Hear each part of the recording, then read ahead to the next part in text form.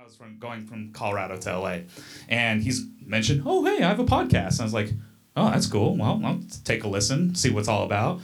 And then I just marathoned like 21 one-hour episodes, and it had a very lasting impact on me. And even though we started kind of a parasocial relationship, I wanted to just kind of thank these guys in introducing them, because I was always hoping to have conversations like these with other male adoptees, male Korean adoptees, and for them to kind of do that and create that space and have these conversations, whether they're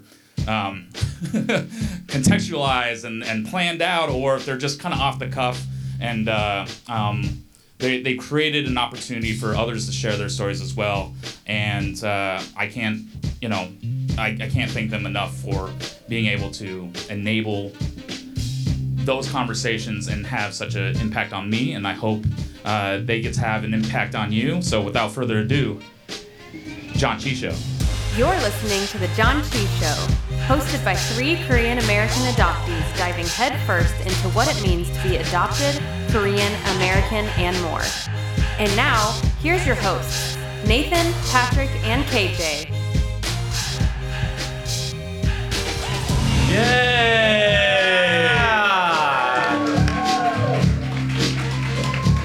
Bay2LA, what is up? What is up?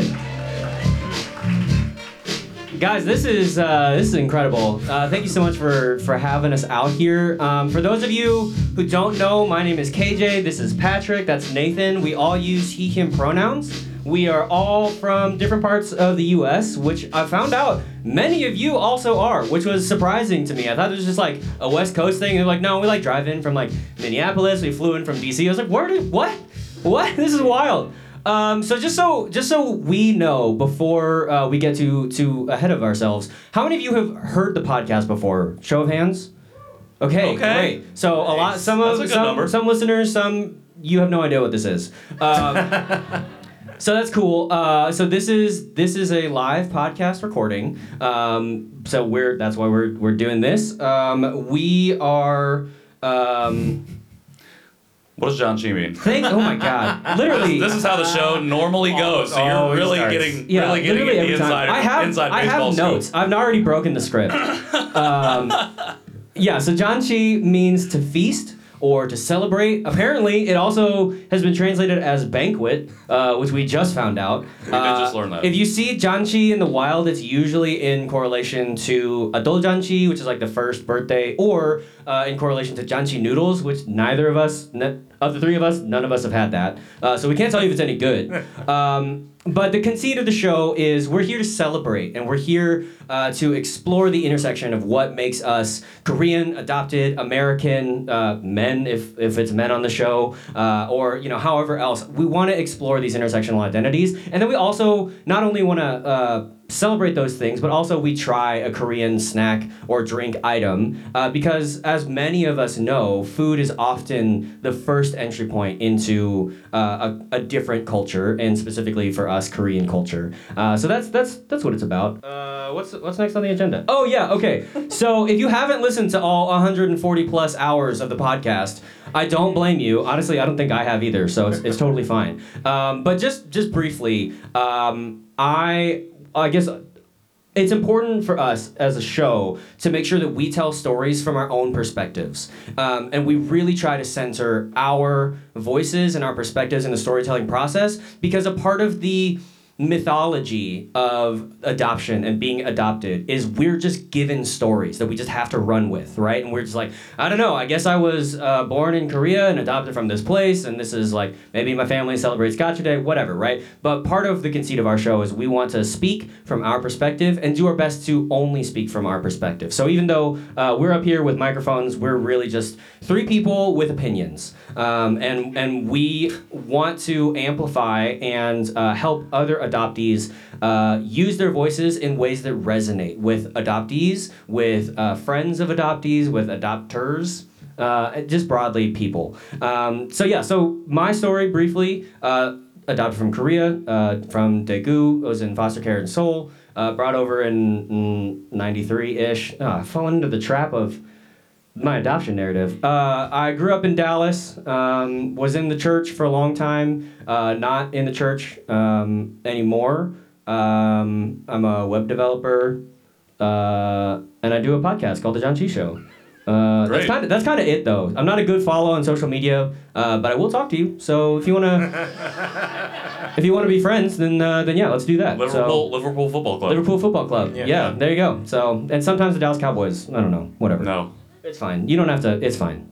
Okay, me? Yeah, why you want me? Okay, yeah, my story. I was also adopted from Korea. What? And Get out of town.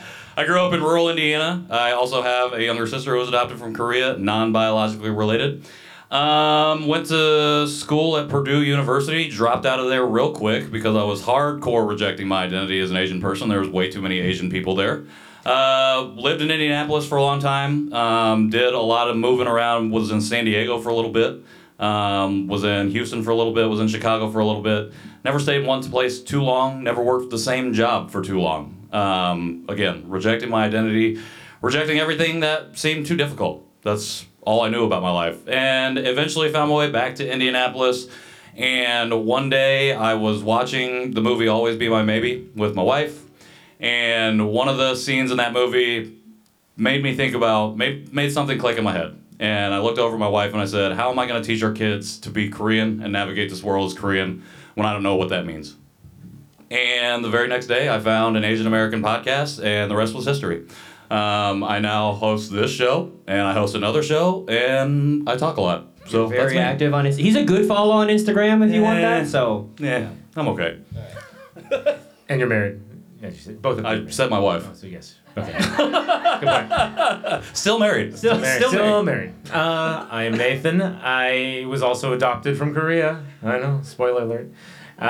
That's run its course. I am. we're done with the joke, Nathan. I like dad jokes. I am a dad of 3. So if you've listened to the show, I have a lot of dad jokes. I live in Denver, Colorado. I was a photographer, still kind of am, but mainly I work on the podcast. I'm also part of CON. I'm the co-chair for next year's conference. Yeah, pretty much I was raised in Oklahoma. I was actually adopted through Dillon Agency, which is currently closing. I have a non-biological sister, and she was also adopted from Korea 3 years. She's 3 years older than me. Let's see. I have I don't know. I used to live here in LA actually, so I was here for like 20 years. Yeah, 20 years, and then just 3 years ago I moved to Colorado. So I know I know the area. I'm happy to be back, and yeah, I do want to mention one thing. Actually, now that I think about it, the one thing that's actually started my journey into the adoption space was way back when there was a little documentary called AKA Dan. And Dan Matthews, I got to go see it. And actually, when I was there, I remember meeting you, and that actually is what spawned my my journey. I decided, because there was a photo of your family that looked exactly like my family. Like, it was just this church photo of 4 people, and I just remember that's my photo. And that really made me just, I don't know, it connected me to the community and to just wondering what if. And so that's when I started doing some more research. My wife told me, he's like, maybe you should start looking. And so I looked into my biological family, and I am in reunion. So I have 7, I'm the 7th youngest, so I have 6 siblings. And I still contact with them today, although limited because of course the language is difficult. But I got a lot of reactions right there. You got to listen to episode 1 for the rest of that story. Yeah, just skip to the beginning for all of our stories. Yeah, for all of our full-length stories. Yeah, before we knew, it's a very structured show in the beginning. It's lost all sense of structure, as you're probably experiencing right now. So yeah, we tried really hard in the beginning, and you were like, you know what? No. Yeah, so we've been doing the show for 3 years now, over 100 or 141 episodes as of last Wednesday, and we're going to talk about the way that the show has changed, specifically the language and how the language that we've used and developed as adoptees has changed.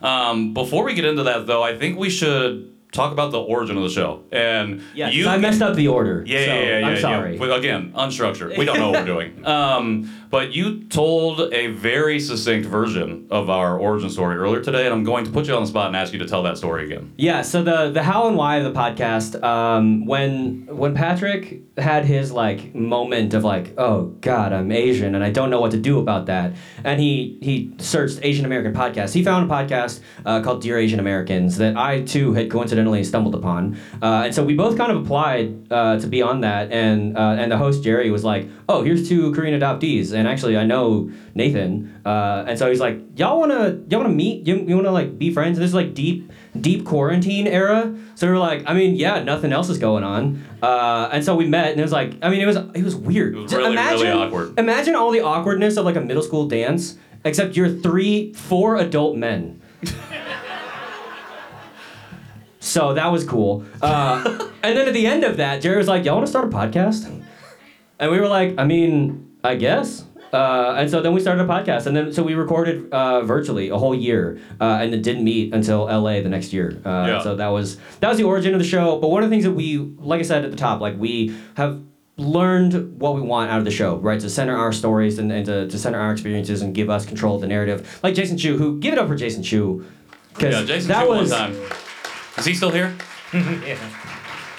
He ain't here. He told me he had to leave anyway, so all right, that's thanks, fine. Jason. But his talk really sets up what we want to do, because it was all about being Asian American, which we echo that language of it being an opt-in identity. But tonight we want to talk about the language of adoption. But one of the things that we examined as we were talking about what we wanted our podcast to be was that all of the existing media to us, just having no previous encounter with it, we were like, I don't know, it like feels very serious, it feels very heavy, which so many of our stories are serious and they are heavy and they do deserve to be treated with care and respect and those kinds of things. I was like, also, I mean, I have the benefit of like having a decently good adoption experience until 2020 generally, when my whole world flipped upside down and I was shipped off to Bel Air. But anyways, so generally I've had a good experience, and there are things to celebrate and fun to be had, even in the midst of pain, even in the midst of hardship. And so we wanted to provide a space where adoptees could come and share their stories and be honest about the things that were hard, but also find ways to celebrate, find ways to laugh, and make sure that always we were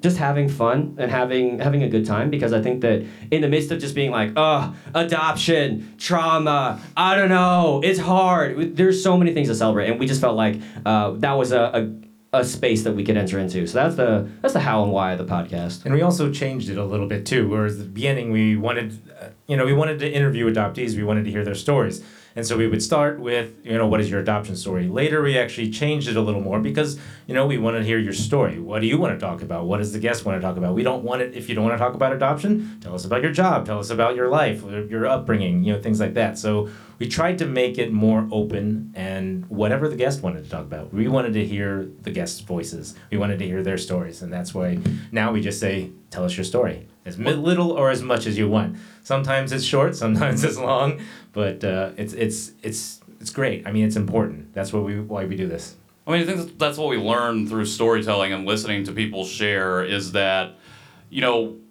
a lot of times for us as adoptees, we get pigeonholed into only talking about adoption. Mm-hmm. When somebody asks us who we are, where do we come from specifically, for us as Asian people, like, we have the extra baggage of having to then explain that, I was adopted. I don't speak Korean, any of the language of origin that is my own.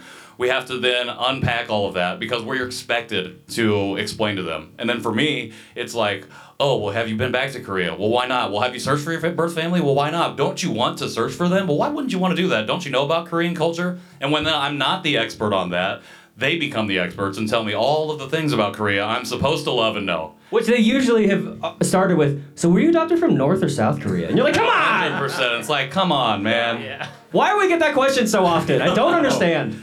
Yeah, well, it's because a lot of systemic things, but we're not going to get into that. I said I don't understand. Now is not the time to tell me. Yeah, but, I mean, that's what we want this show to be today, and hopefully we're able to talk to y'all about that as well, in the ways that, the language that you use, the ways... The language we use. I told you I was going to get my bad talk out earlier. It is still here with me. The ways that your language has evolved in your adoptee journeys as well. And that's what we're going to talk about for us. The ways that it's changed, and one or two of the pieces of language that have evolved in the different ways that we have evolved with the show over the last 3 years. So, Nathan, I'm going to turn to you and start with you first. Oh, wait, you want to do something else? No, I was just saying, do you want to start? We were having some things come in. The first question that we actually just put up, just because we want to hear. We got stuff. We want All right. we want you guys to be involved as well. So, it's one word or phrase to describe your adoptee experience. We just throw out some words. I just want to see what starts coming up here, and I'll start reading them off. For so far, we have duality, beautiful, complicated, loss, Oh, complicated is coming in a bunch. The conf- thing is getting big. confusion, Many upvotes. misunderstood, grief. Yeah, and I think it's so important. Like, one of the reasons that we picked this topic for tonight and why I'm so grateful that Jason talked about what he did was, as we talk about reclaiming our stories, as we're talking about pushing for representation, it's really hard to advocate for ourselves when we tell other people who might be allies, like, yeah, I just want to see the thing where I feel, and then, you know? And they're like, no, I don't understand your experience. And it's so difficult, I think, to advocate for yourself when you don't have the language to express what you're going through. You don't have the language to express the transracial aspect of many of our adoptions. You don't have the language to express, like, just the way that those things turn on a dime, and you just find yourself in no man's land where at 20 years ago or 30 years ago or 40 years ago you're like, no, I was so assured, or up until you were 20 years old, 30 years old, even 60 years old, you're like, I knew who I was, and then suddenly I don't know who I am anymore. And so that's what we really hope to explore tonight, is the language that helps us express ourselves to people who may not be fluent in being an adoptee. Okay, Nathan, I want to start with you because as I see these words coming in, I'm just like really, really intrigued about all of the different ways that we think about our experiences. And our experiences are so different, even though we all share this common foundational element of being adopted, of adoption. They are also different, and there are things that combine us. We all have similarities that we have experienced. So Nathan, talk about the language that you have developed and how that's changed for you, because I think yours is very much in line with all of these different things that are popping up on the screen. Yeah, and thank you so much for everyone who's submitting some words here. I mean, this is, I'll go over a few of these here in a second, but I mean, this is something that the show has taught me, that after 141 episodes, I'm still learning. Every day I am still learning. Every episode when we talk with each other, every guest that we talk to, the events that I go to, I'm always learning something. And it still amazes me that after all the interviews that we've had too, that you see similarities, you see things that have like similar points, but then there's something that's different, something unique, something special. And really love that. One of our recent guests, Nicole Bury, actually, when she was talking, she made some comments, and one of the things that she taught me was that I used to apologize for being adopted. And I hated that. After I learned that, I was like, why would I do that? And even my wife has said, I've said that about you too sometimes. I used to say, I'm Korean, but I'm adopted. And I use that word, that but. And I need to change that. And so from then on, I'm changing it. I'm Korean and I'm adopted. I'm more proud of it now from just the stories that I've heard, from the people that I've met, and just, that's what really makes it special, is learning still, to this day, and also just growing and not being ashamed of it. So. Thank you for sharing that. Hell yeah. I can see you getting a little emotional right there. I appreciate that. What are you looking at? What? Kemp, what are you talking about over there? He looked at my... Your memory card's full. Yeah. Come on, camera. I figured that would happen too sooner or later. It was just for... Anyway, it's fine. We don't do video content That's anyway. never Do not in watch our person. YouTube. Yeah. But please subscribe to our YouTube. It's all B-roll. Please like and subscribe on the videos you'll never watch. Something, I appreciate you share that. Something you just said is just stuck in my mind. You talked about being proud of this experience of yours. But I think the word pride is very interesting, and I think my relationship with that word and adoption and that entanglement has evolved for me over this 3 years. Because I don't think that I was ever proud of being adopted or of my adoption story, but I was always really contented with it. And I was always proud. I don't know if I was ever proud of anything in my life because I was so deeply in rejection of who I was. I always thought I was white, essentially. I feel like I've had that conversation with a few people here in the group today. And it was really, really difficult to come out of that. Even as I was escaping my super conservative small town and finding myself aligning and resonating with a lot more liberal values and viewpoints, finding myself feeling like I wanted to be an ally and advocate for LGBTQ community or the black community, especially as Black Lives Matter started to really pick up steam. But I never found myself resonating or even wanting to consider or be comfortable with being Asian and connecting with the Asian community.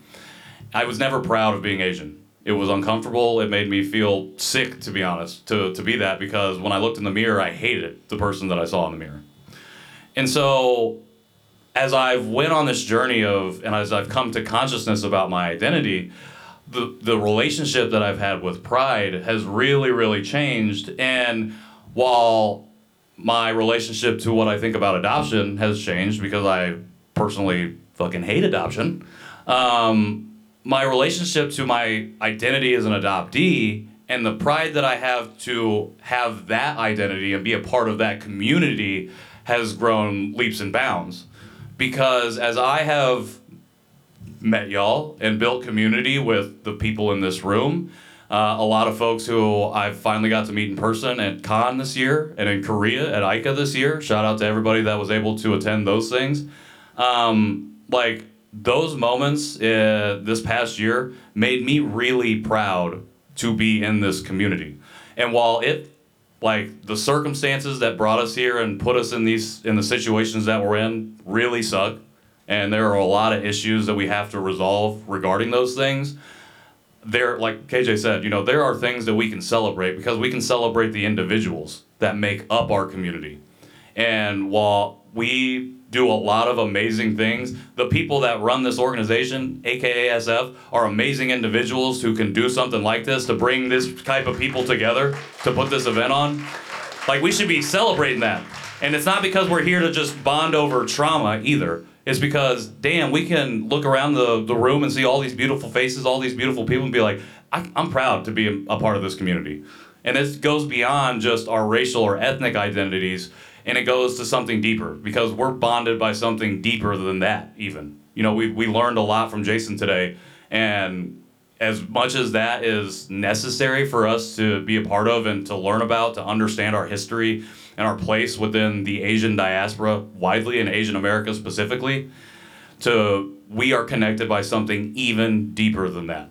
And that's our adoptee identities and our experiences as adoptees.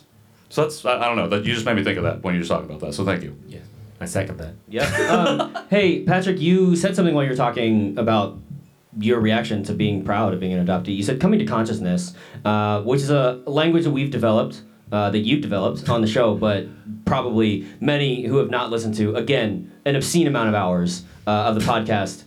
Probably over 1 million. Aren't verifiably not, but maybe over 1 million hours. They probably aren't familiar with that. So can you explain what you mean by coming to consciousness? Sure. So I use the term coming to consciousness to talk about this experience of moving out of the fog. And so when I first came into the community and started to explore my identity and found different groups and different people and heard these conversations, I heard this phrase coming out of the fog a lot. I heard it over and over and over again. I'm like, oh, that makes a lot of sense. And at the end how many people have heard of this specific term? Coming out of the fog. Coming out of the fog. Yeah. Okay. I see pretty much everyone's hands. So I liked the language, and then I learned where the language came from. And so if you don't know, that language comes from the book The Primal Wound, and was coined by a white adoptive mother, the author of that book, Nancy Verrier. And that book is really pivotal and foundational for a lot of adoptees. And it resonates with a lot of people because it talks about these really hard conversations. However, when I found out that was who wrote it and the person who wrote it, and I have nothing against Nancy at all, I was like, that didn't sit right with me because it's not our language. We didn't create that. And I wanted to figure out how do we create our own language to describe this experience. And so I think KJ will probably talk about it, but on one of our episodes, he coined this phrase, the adoption apocalypse. And I'll let him define it, but I really like that. And I was like, oh, that's a great way to describe it, because like when you go through an apocalypse, like your world changes forever. And for me, like the apocalypse, like you can either you can enter into the apocalypse as much as you want, or you can venture into the wasteland as much or as little as you like. You know, tell your story as much or as little as you like.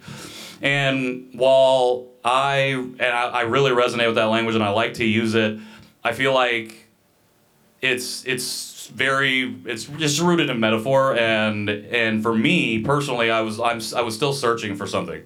And so probably, I don't know if it was almost a year ago, a study came out about the adoption or adoptee consciousness model. Scholars J. Ron Kim, Grace Newton, Susan Bronco. I'm forgetting two people, and I really apologize to them if they're listening to this, but want to credit them, linking it in the show notes. Click in the show notes if you want to check that out, because it's free.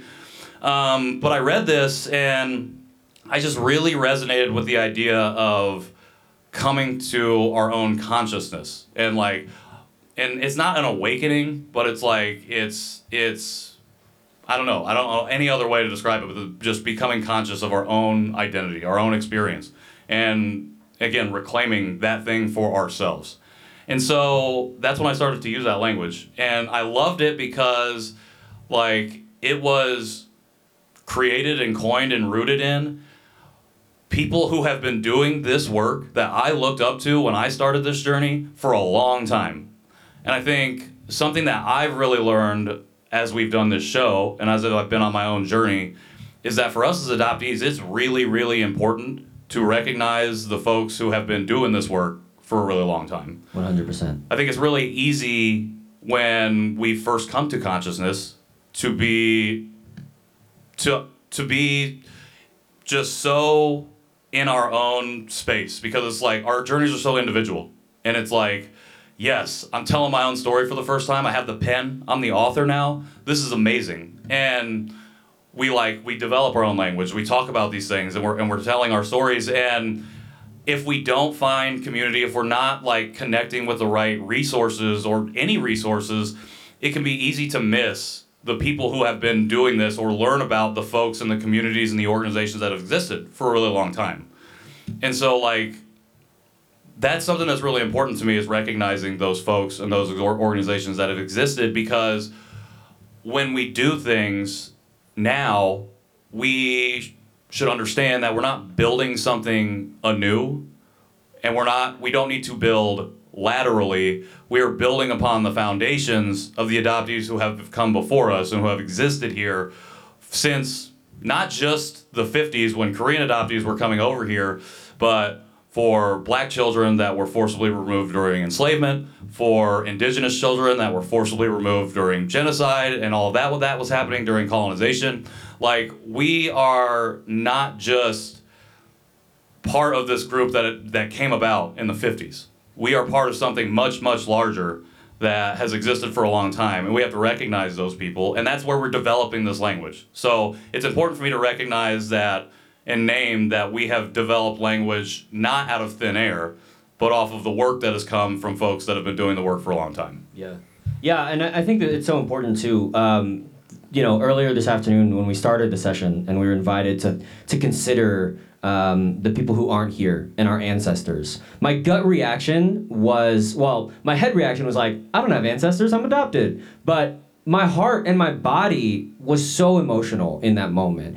And I'm sure you've experienced where your head thinks one thing and your body reacts a totally different way, right? Like that your body can hold on to trauma, your body can express things like, it's just your head and your heart not connecting. And that was a moment for me where I was like, oh, but there are these ancestors. There are these people who I can think about. And especially like Chuseok is coming up, big Korean Harvest Festival at the end of the month. And again, a time to honor your ancestors. And like, while like socially in Korean society, we might not have ancestors, like as adoptees, as Asian Americans, as people, of course we have ancestors. Of course we have people who have gone before us. And I was just so slapped in the face by that moment in such a profound and a wonderful way, and it really set the tone for me. One of the words that, or some of the language that I've experienced from like a previous, like an older wave Korean adoptee that we had on the show, Glenn Morey, was his term self-racialization. And he has this incredible project that we kind of model ourselves after. He has a side-by-side project where he just interviews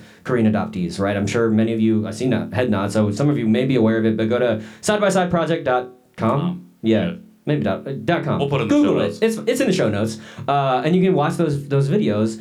But talking with him, I think he was maybe the first or the second of like an older generation of Korean adoptees, and we also say like we're not ageist on the show. We are age aware, and I think that's important to be age aware. Like you can't have intersectional conversation without being aware of the things that make up your identities, right? And so.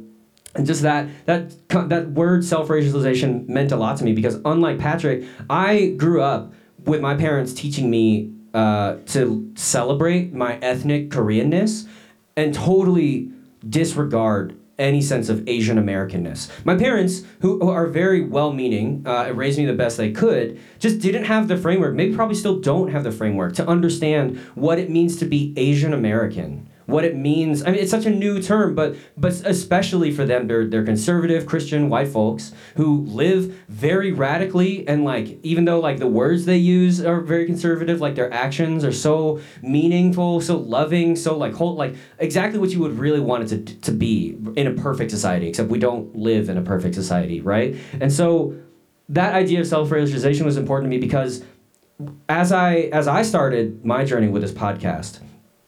That's exactly what I felt. I knew what it was like to be Korean. I knew what it was like to celebrate my own Koreanness. And I had no idea what it meant to be Asian American and what it meant to live in that space. And I've heard just in the chatter and in the conversation we've had, like usually it's the moment that you leave for college or the moment that you escape the protective shroud of your adoptive parents and you have to stand on your own 2 feet, that you're like, oh, people don't see me as just so-and-so's child. People see me as an Asian person. And that has unique consequences. And many of us weren't prepared for those consequences and weren't prepared for how to deal with those things because our parents may or may not have been equipped to give us that. So self-racialization was a term that for me is like that moment that I was aware of being Asian American, although my opting into that identity came after I really understood what it meant, after I had listened to The Making of Asian America by Erica Lee, like after I had spent some time really in it. I mean, honestly, after April 2021, after Atlanta. Oh, yeah. March, yeah. That was when I opted into being Asian American. But self-racialization was a big term for me. But the other thing that you alluded to, that moment of apocalypse, I love the language of adoption apocalypse because, so like, this is going to get like a little Christian and a little theological for a hot sec, but just hang on for a second. So the book of Revelations, right, is literally called that because like Greek, apparently ancient Greek apocalypse, it literally means revelation, right? It means like a moment you're given a vision and like your whole world changes, right? It's not like the end of the world, although these days it kind of means the end of the world. And I kind of love that. I love the baggage of apocalypse for what I went through because to me, a world did end. Like, I experienced something in 2020 and everything I thought I knew about myself died. And I had a vision about what my life was going to be going forward. And it was a lot of fear and it was a lot of being scared. It was realizing that even though I had been married for 5 years at the time, we had just begun an interracial marriage for the first time. And so I love the term apocalypse because in a moment I was given a new identity and I had to wrestle with how that was going to play out and who I wanted to be, and something died.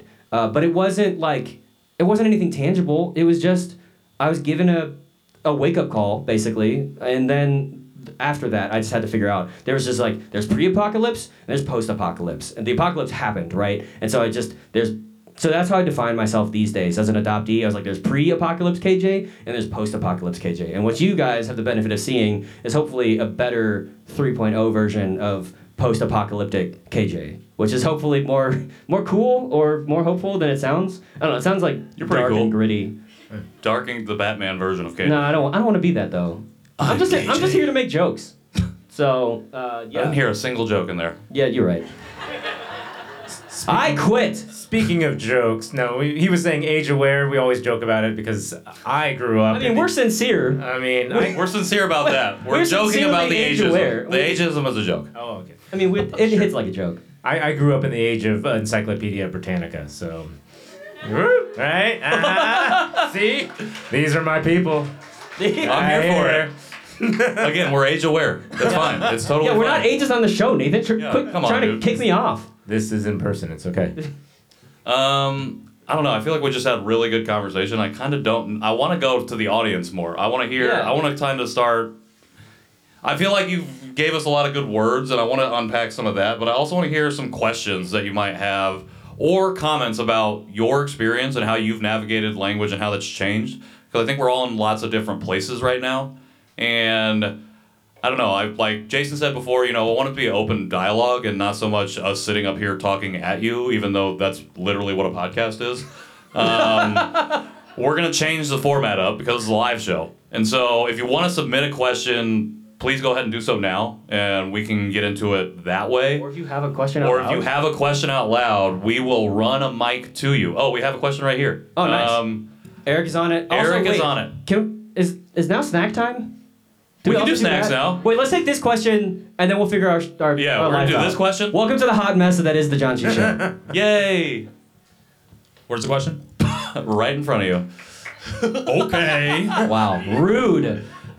I was just curious, for those of you who grew up with another Korean adoptee sibling, how often did this come up in conversation for you? I mean, were you able to support each other, or what was that like?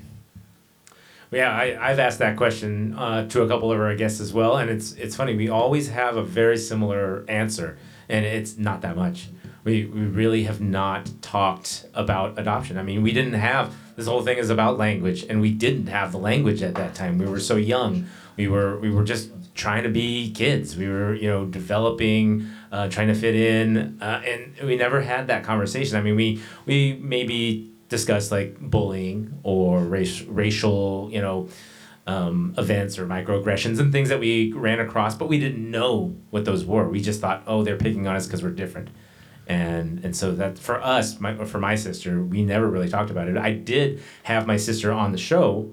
She was in, I think she's somewhere in the episode 40s or something. I can't remember her name. I should remember which episode You don't number. know. But her Amy Sherman is her name, so you can look it up. But she said a few things that I was not aware of during this interview. And this is after 40 plus years of being, brother and sister. And all of a sudden we're in this interview, and she said a few things that really surprised me. And so sometimes maybe it just takes a podcast, or it takes a moment to discuss it with your sibling. And it was, yeah. Also, I've heard growing up helps because Oh, that too. being Yes. a teenager is hard, middle school is hard, life is hard. So Yeah. maybe once you get past all of that, you're like, hey, so what about this adoption thing? Yeah. Yeah. Yeah, my sister and I never talked about it. We didn't even talk about race stuff or bullying, which I know we both experienced. So my sister is a year and a half younger than me, but even though we were only that far apart in age, we were 4 years apart in school. So we never overlapped except for 1 year. And so we really didn't even develop like a relationship. When we were really young, I was like, I guess really attached to her. Like I would hold her all the time. I would always want to be around her. And then as I really started to lean into the rejection of my identity, that changed. I didn't know that was changing, but that's what happened.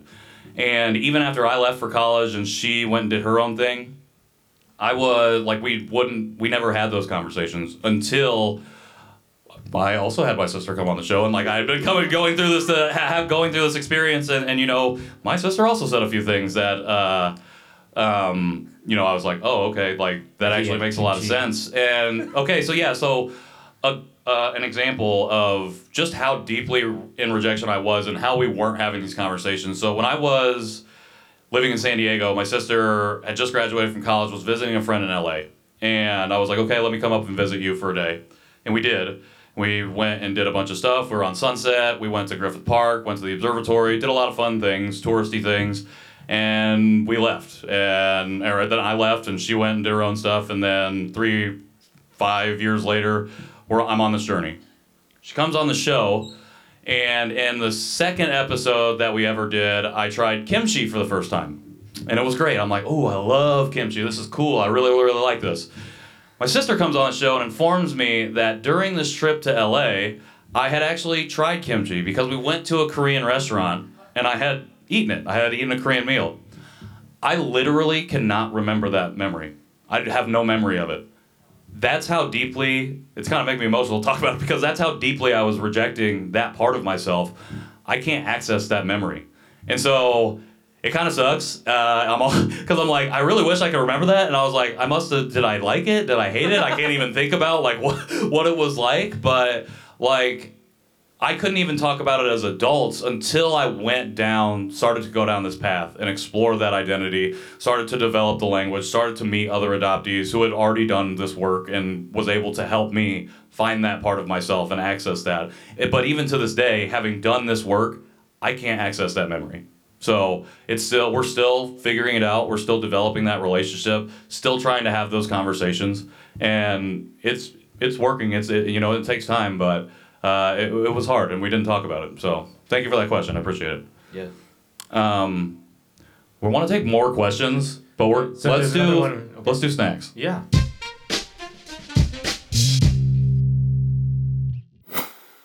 All right, we have a question that came in. Okay, what's the question? Do you think you would ever add a female co-host?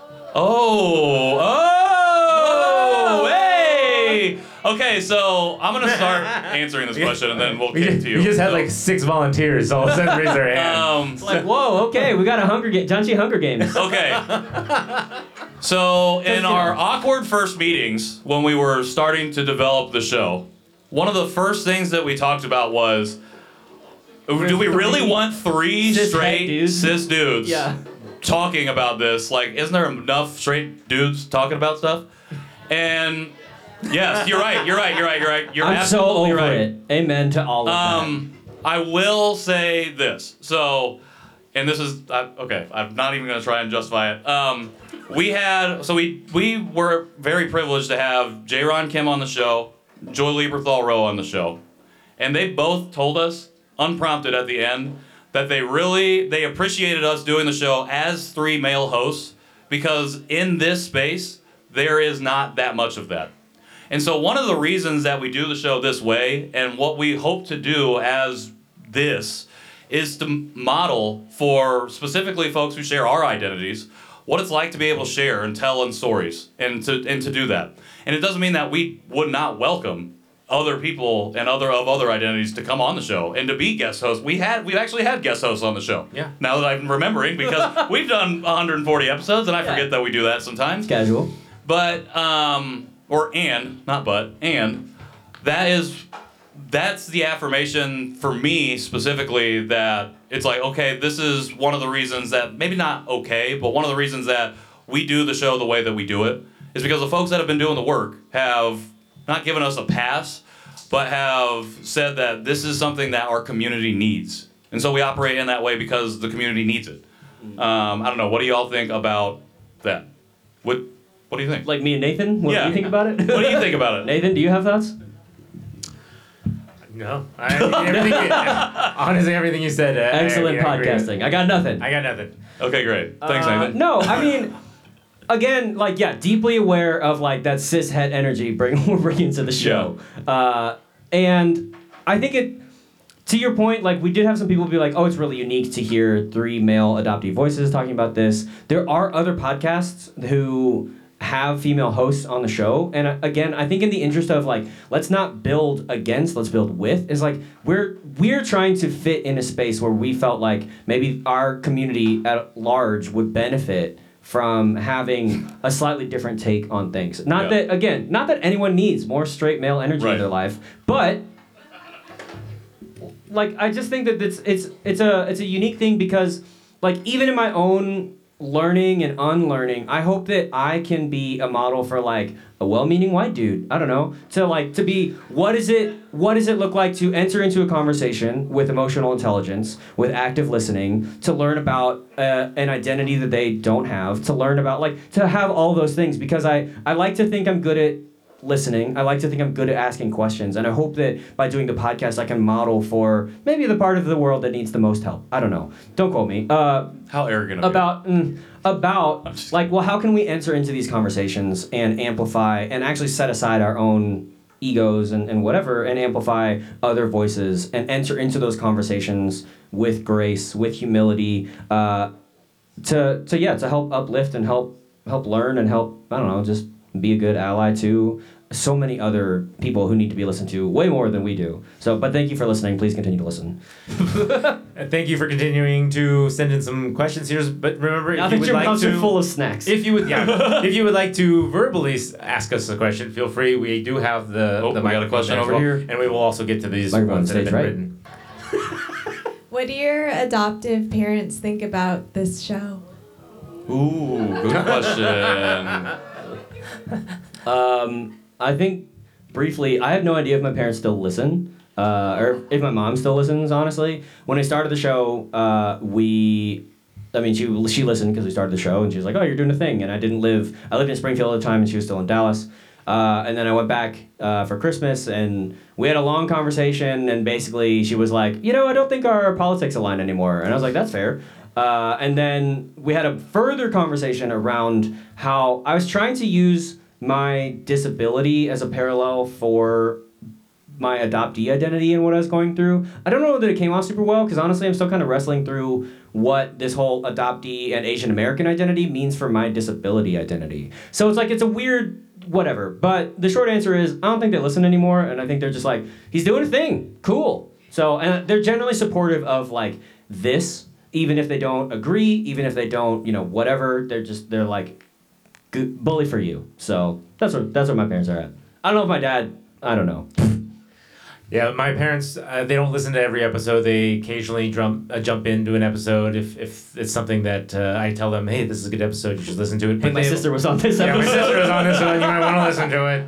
So she's going to feel left out. No, they're very supportive of the show. And literally, sometimes when I'm together with them and we're with like another old family friend or something like that, they always mention it to the family friend. They always say, hey, this is what Nathan's been doing. And he's really, the impact that he's having. And I think just the stuff that they say to their friends in front of me, it shows that they're supporting me and they're supporting what I'm saying and what I'm doing and everything that they send me articles still that they see online, like just, and sometimes it's really random. Last week they told me, oh, there's this article about how great Korean food is in New York and how it's becoming one of the top high quality food, right? Yeah, and so they tell me about those kinds of things, and it's but they're listening. I know, every once in a while. So Always comes back to food with you. always comes back to food. Always back to food with this one. I don't know if my dad listens to the show. My mom has listened to every episode. So my parents, like I think a lot of people's and ours as well, we were for a long time not very aligned. I have a super positive adoption experience, but like in 2016, my parents voted for Trump. Like we were super hardcore on opposite ends of the political spectrum. They had a picture of Trump hanging in their living room window. Anybody who's conservative, I'm just saying, I was at the time, I'm like, I can't come home. Like I thought that was going to be the split, and this is pre-consciousness for me. So after I came to consciousness and I started the show, I told them, this is what I'm doing, and we weren't really having conversations. After Atlanta happened, we recorded an episode where I was very upset, and I just basically went on a 30-minute rant, and these two sat and listened to me. I mean, it's a good one, though. You should listen. And the rant, the crux of the rant was my white family and all of the white community that I'd always had, my friends and everything. No one had reached out to me once during all of this violence against folks that look like me, and I was pissed off about it. About 5 days later, my mom texted me when I was at work, and she said two things. She said, I am sorry that we raised you in a colorblind household. And she goes, I also want you to know that I understand now that I'll never understand what it's like to not be white. And that was the first moment that we really started to heal our relationship. I left work bawling. I'm super emotional, but I was crying at my desk. I'm like, I gotta leave work. I cannot be here anymore. But it was a good moment of healing for us. That was really early on in the life of the show. So about 3 months ago, we were walking to lunch, and we were talking about something just random, and she stops me and she goes, "Hey, I was listening to the show the other day, and you sound like you were starting to say something about us or me or something, and you stopped." And I was like, I'm not really sure what it was, and I was like, I don't think so. And she goes, "Well, I don't want you to do that." She goes, "You know, the things that you might say or have to say might be really hard for me to hear, but I need to hear them." And so, like, that was really powerful for me because I'm like, okay, this is like proof positive that she's like learning and growing too. And it's also an affirmation that she's also going on this journey of her own. And this is a journey that I don't understand, you know, and that I also have to be empathetic to, because I've also, through the show, learned a lot about adoptive families that don't go on these journeys, that don't learn, you know, and I have to recognize the privilege that I carry, that at least my adoptive mom is willing to take these steps and is trying. You know, even if we have hard conversations, even if it's difficult, she's trying to do it. And I have only the show to thank for that. Because without the show, I don't know if any of this is happening. So all of that to say, she does listen to every episode. And my dad is a completely different story. We have a good relationship, but I don't know if that internal work is being done. And I can't say. We haven't had that kind of conversation. My mom has also apologized to me as well. And one of the things that when we started the show, that was never my intention, was to make my parents feel guilty. And it was something that I wanted to discuss with them before I started it, as like, these are my feelings. We're talking, you know, to other guests, we're getting their stories and their voices. But at no point I wanted them to feel bad about the things that I was saying, because I wasn't directing, I wasn't directing stuff directly at them. That was good, right? I wasn't trying to make them feel bad. And so she apologized, though, because of the things that she's been learning. And just by listening to the show, she's learned certain things and things that she feels a little bit guilty about or regret about not doing, and not looking for more resources for me, or opening up, the options to go to a camp or something like that she's heard other adoptees have gone to, and things like that. And I told her that it was a different time. It was the systematic, broken systematic, learning that they gave you. They didn't give you much information. They didn't give you follow-ups. And so you did the best you could with what you were given. And so I try to make my parents feel that they have done the best job that they have done. Pretty much it. Yeah. Do we have any submitted questions? Yeah. So, well, this one, I guess one would be for me as well. Nice. Pick your own questions. Wow. Talk more, Nathan. When did you introduce your adoption to your children, and what types of conversations have you had? Have you developed with them? How many kids do you have? That's a good question. How old are they? I have 3 kids, 3, 5, and 7. So they're all little and crazy, running around. They're great though. So my 7-year-old is probably the only one who really understands more about what adoption is, and they know. I mean, they know my parents, and so they ask, why does Nana and Papa not look like? Or why do you not look like Nana and Papa, and things like that? And they ask a lot of questions. They know that I go to events like this and con, and so they ask, where are you going? The fact that I'm recording every week for the show. So I've told him as much as I can about it and about what adoption is. And it really wasn't until last week he did say something to my wife, actually, that when she told me this, it really hit me in the heart a little bit. But we were talking about, me going off to LA and why I was adopted is essentially was his question. And so she went into, which I know the narrative because I have met my biological siblings, and they were telling me that it was a financial decision at the time. And so we were talking to, she was telling that to my son, and he said, a financial thing. So he was adopted because the family couldn't, afford to keep me. And he just started getting sad, and he goes, does that mean I could someday be adopted? And that, like, there I was like, oh man, like, no, we're good. We called dibs. Yeah, I know. Dad sold candy in middle school to make sure this wouldn't happen. But the fact that he made that connection, that he actually could think that is, and so we're still learning. We're still learning how to discuss it with him and how to make him feel that no, this is not going to happen to you. So we have some books too. There's some kids books that we've been reading to him and to my other kids. So yeah.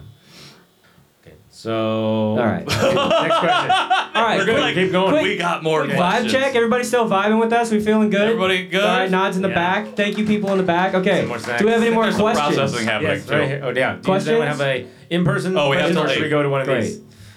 Okay, we'll go to this one. Do you also get angry when you type adoptee into any device and it's not recognized as a real word? Ooh. Oh, that's a great question. Wow. I think My cop-out answer is no. I didn't know that it wasn't a real word, but I use a third-party keyboard, so I just learned. So I don't have to deal with it. It's an autofill for me. So just, use a third-party keyword. that's You a can great question. give your own I feel like vocabulary. I've typed it in so much in the last 3 years that mine also just maybe a Yeah. setting at one point I just this is the word I'm gonna continue to But type. damn, though. Like don't correct me on it. That's super annoying. Yeah. Does everybody who all has that experience with typing that word in? You just get auto-corrected immediately? Autocorrect. Okay. Oh, all right. okay. All right. It happens. All right. Wow. Ugh. That would also make me very angry if that. I honestly haven't thought about it. Now I'm gonna be thinking about it when I go. Now to I'm my phone. angry. I'm about to Hulk out. Next time that happens, I'm throwing my phone. Here we go. Cool. Before I accepted myself, I feel I used to use my adoption and racism to self-sabotage by using it as an excuse to push others away or to blame everything on adoption. Do you feel similar? So for me, I don't think I did that because I have a visible physical disability, and so most of the jokes that I was making was about like, my hand. I don't know. It was like usually about that funny, but delivered better. I don't know.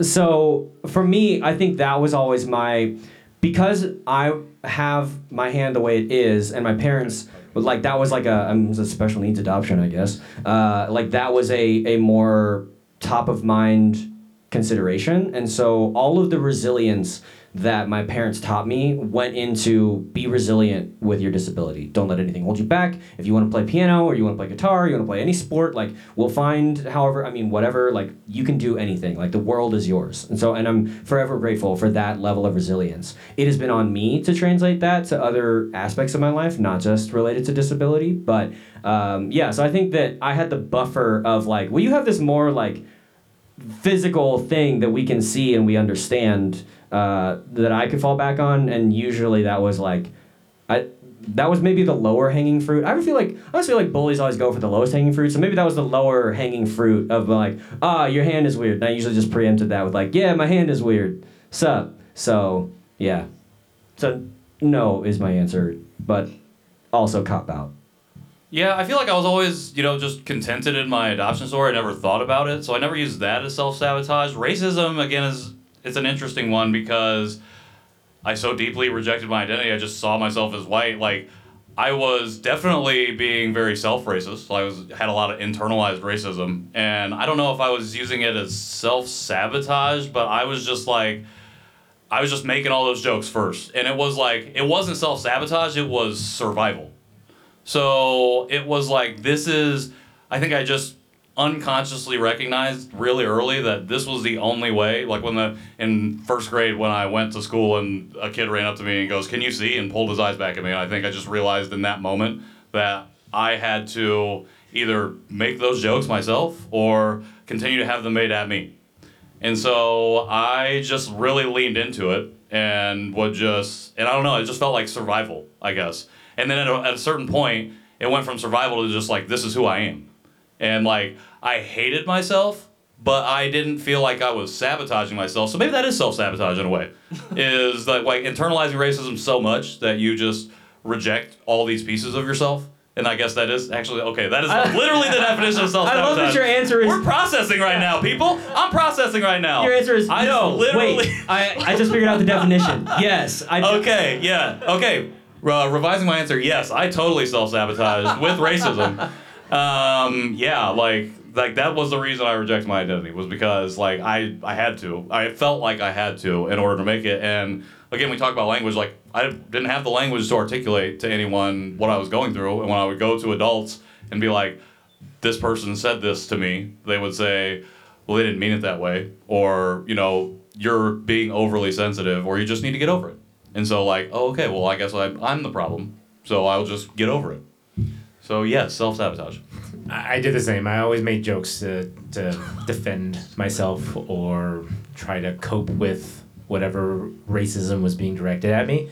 So it was always just let me make the joke myself, and I did. I feel bad that I learned like Asian jokes, and that I told them as a kid, and it's just one of those things that I don't know. I was trying to survive. I was trying to fit in, and it's one of the parts of when you think about your past, you go, gosh, I wish I had more language. I wish I had more awareness, and the only thing you can do is move on and learn. So. Good question. Yeah. Thank you. Thanks for helping me process. Do we have an? Yeah, he just learned something tonight. Question over We here. have a question over here. So this is actually a follow-up, so thank you. So some of these behaviors that we do that are harmful to our own selves, is it self-sabotage if we're put in a place of survival? Ooh, great follow-up. I mean, I just processed and said it was, so now you're making me process and question that piece of myself that I just figured out. I mean, I feel like, yes, it's self-sabotage, but, like, it's maybe justified, maybe it's forgivable, maybe it's, but, like, I don't know. I mean, if you were... I really don't have any... Maybe I do. Maybe I'm about to find out I have a ton of experience with this, but I don't think I have a ton of experience with this. So, I guess in a very physical, like, sense, like, if I had to do something to myself to stay alive, then I'd be like, yeah, it wouldn't be great if I had to, like, punch myself in the leg every day to feel like, oh yeah, I just have to do it, otherwise something bad is gonna happen, right? But like, so like, yeah, I would define that as like self-sabotage, self-harm, but like, I guess you just have to. But it doesn't. I would still classify it like that, but it makes it more understandable. There's a lot more grace, I think, if you realize that there is a systemic reason that you have to do that like we don't it shouldn't be like it's 2023, like no one should be fighting for survival, right? The world doesn't need to be the way that it is, but it is the way that it is. And so like, I mean, you do what you do to survive, but I think like the other part of it too is like, all right, so am I on the other side of it? Can I talk about it? Can I share so that maybe someone down the line, like I can become the ancestor that helped some young person not have to deal with that anymore, not have to deal with that in the first place. Yeah, I think that's pretty good. I was gonna say, yeah, I think self-sabotage. It's self-sabotage as survival because of the systemic issues that made us adoptees and put us in these situations in the first place. Which is the problem with adoption, because we are always asking the question of what is adoption? Like, what is adoption? We're never asking why is adoption, and we don't ask the underlying question of why is somebody put in a position that they have to give away their child in the first place. And then when we ask that, we have to address the systemic issues that exist that cause people to have to make that impossible choice.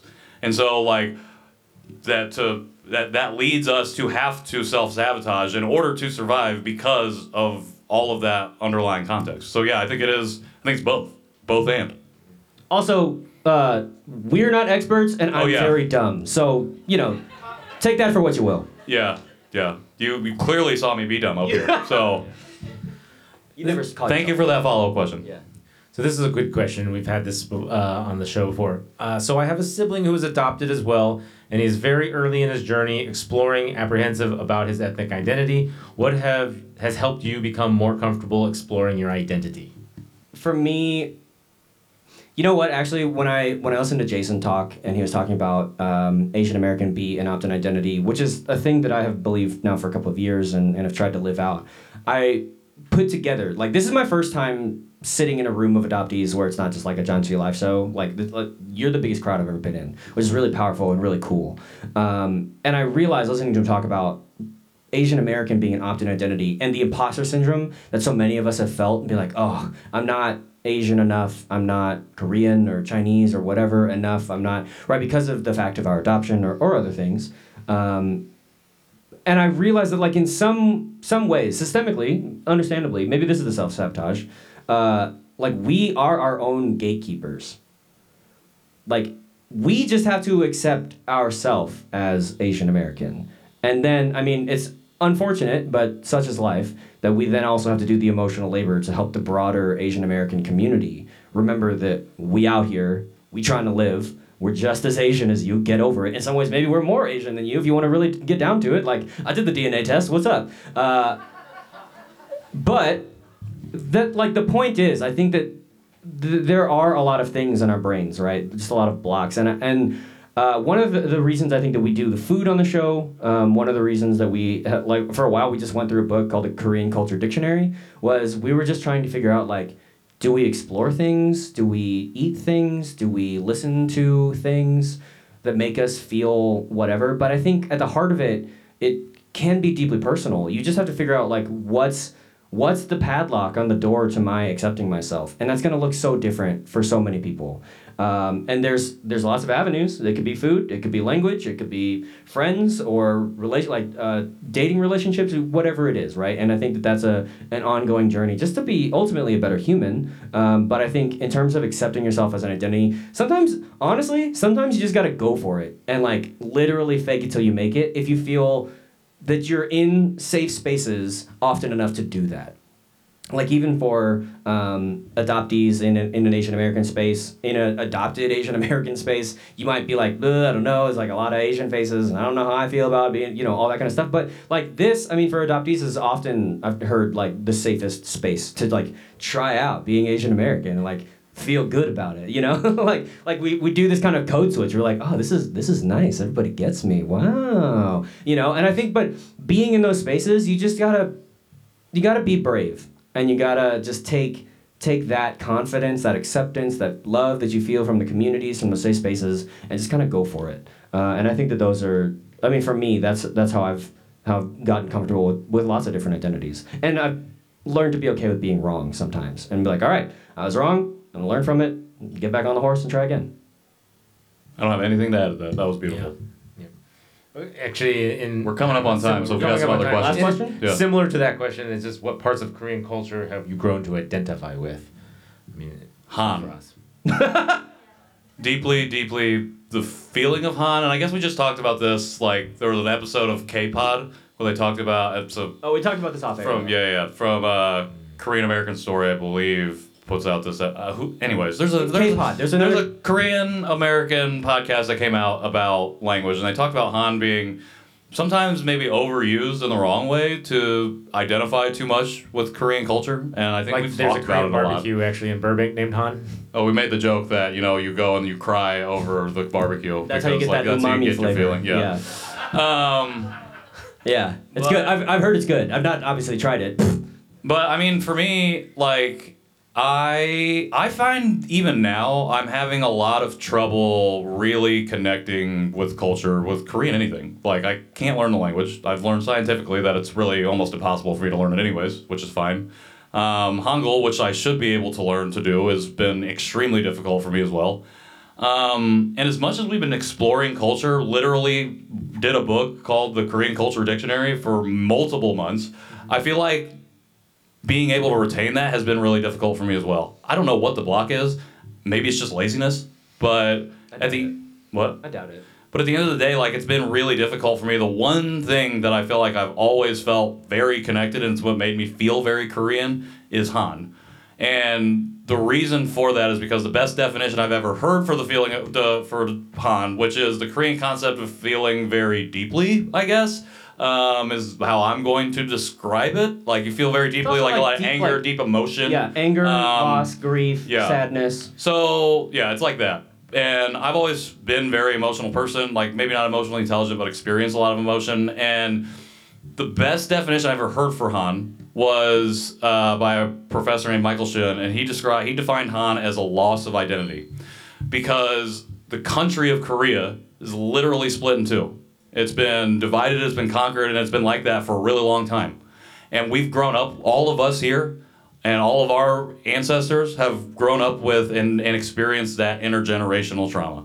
That loss, the country we come from is at a loss of identity right now, has lost their identity. So why would we not all have that same loss of identity? So that's the biggest part of me, or the biggest part of the culture that I've connected with, because that's how I felt my entire life. Is I rejected, not only did I reject it, I felt like I lost that piece of me. So, not to be sad about it, but that's what it's been we're here for. Is it? We're here for your story. Okay. Our stories. I don't know.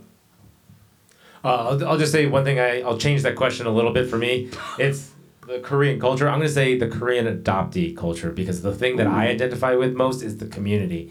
the community, seeing everyone here, the con community, the adopted community in my hometown, that for me is what I've been identifying with and really attaching with, because it brings me just closer to that community that I feel that I'm definitely a part of, and that gives me a lot of meaning and love. So, Love you, bro. Yeah. I think for me, like I said, I was raised to celebrate my ethnic Koreanness, so that was like not necessarily hard for me, but I definitely felt that sense of imposter syndrome in terms of like being in a room of Koreans or Korean Americans, whatever. Honestly, like coming out to LA, like if I'm in certain crowds, maybe I don't feel great about myself. I don't know. But like, can we just speak Spanish? That's easier for me.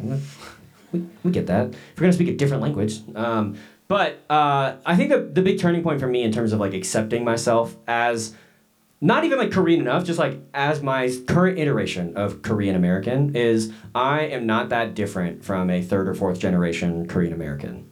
And I was like, oh, well, I mean, I guess like how we got here is different, but at the end of the day, I might as well I just skipped a couple generations. I'm ahead of you. It's fine. You know? And I think that just made me cool with not knowing again. That made me cool with like I can learn things and try to connect and whatever, but like at the end of the day, I'm not gonna know everything, but I'm okay with that, because like ultimately like we talked about, like there's 170 plus years of Asian American history, and Koreans are often at the center of that. And so you're just like, all right, well, I'm just a long-term Korean American, and maybe that means I'm a little bit distantly removed from the peninsula, but that's kind of what it means to be American too, right? Is just to be like, I guess you could trace your family roots back to Germany, but like how German are you really, you know? And it's like, it's fine. At the end of the day, this is my expression of being American and my expression of being Korean, and everybody's just gonna be okay with that, because I'm okay with it. So get over it. So yeah. Nice. Just end with a get over it. Look do you at want you. to do plugs and stuff? Where can people find us? Should we do plugs? Yeah. Yeah, I guess. You want me to do it? You don't have a big Yeah, screen Okay. over there. All right. Well, if you've enjoyed this, you can follow us and learn more about us on all the social media platforms at John Chi Show. If you want to reach out to us directly, you can do so on via email, johnchishow@gmail.com. We also love voicemails, and we have a voicemail inbox that you can leave us a voicemail at so we can play it on the show. It's really, really fun. We've done it like 3 times, so we want to do it a lot more. We have one we keep not getting to. That phone number is 972-677-8867. Hey!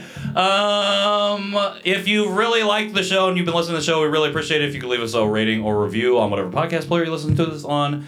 If you want to support the show as well, you can go to our website, johnchishow.com. We have a store. We have merch, just like AKSF. We have stuff. Somebody that asked you should about all sticker. go home with. We have stickers. Everybody. We have stickers. Everybody gets a sticker! If you do not get a sticker, leave me your information. I will mail you a sticker. We have stickers. We will mail you Nathan is the like, stickers. please get these out of my garage. I bought every sticker I own, so I'm hoping it's enough. Please take our stickers. We've been trying to get rid of these things forever. I think that's it. If you want to follow me directly, you can do so at Patrick in the World, wherever I want to be found on the internet. I am at KJ Relke, online wherever I want to be found. I am N Nowak on Instagram and Nathan Nowak on Facebook. Probably one of the last ones on Facebook. So you can come find me there. Okay. All right. Well, we really appreciate it. Really quick. Everyone to say. Okay. Yeah. Before we finish it out, I do just want to quickly shout out Emily and everybody here on the team at AKSF for bringing us out. Really appreciate you all for setting up this event, for doing this for multiple years now, and it's a big honor for us to be able to do our live show here again. So in LA, to be a part of this event, to be a part of this community. Shout out Eric Kemp for being the person that suggested us. Yeah. Great MC for us. Great intro. So at the end of every show, we say John G. Heyo. So we would like you all to join us in that. So until next time, for anybody listening to this after the fact, John G. Heyo! Thank you so much.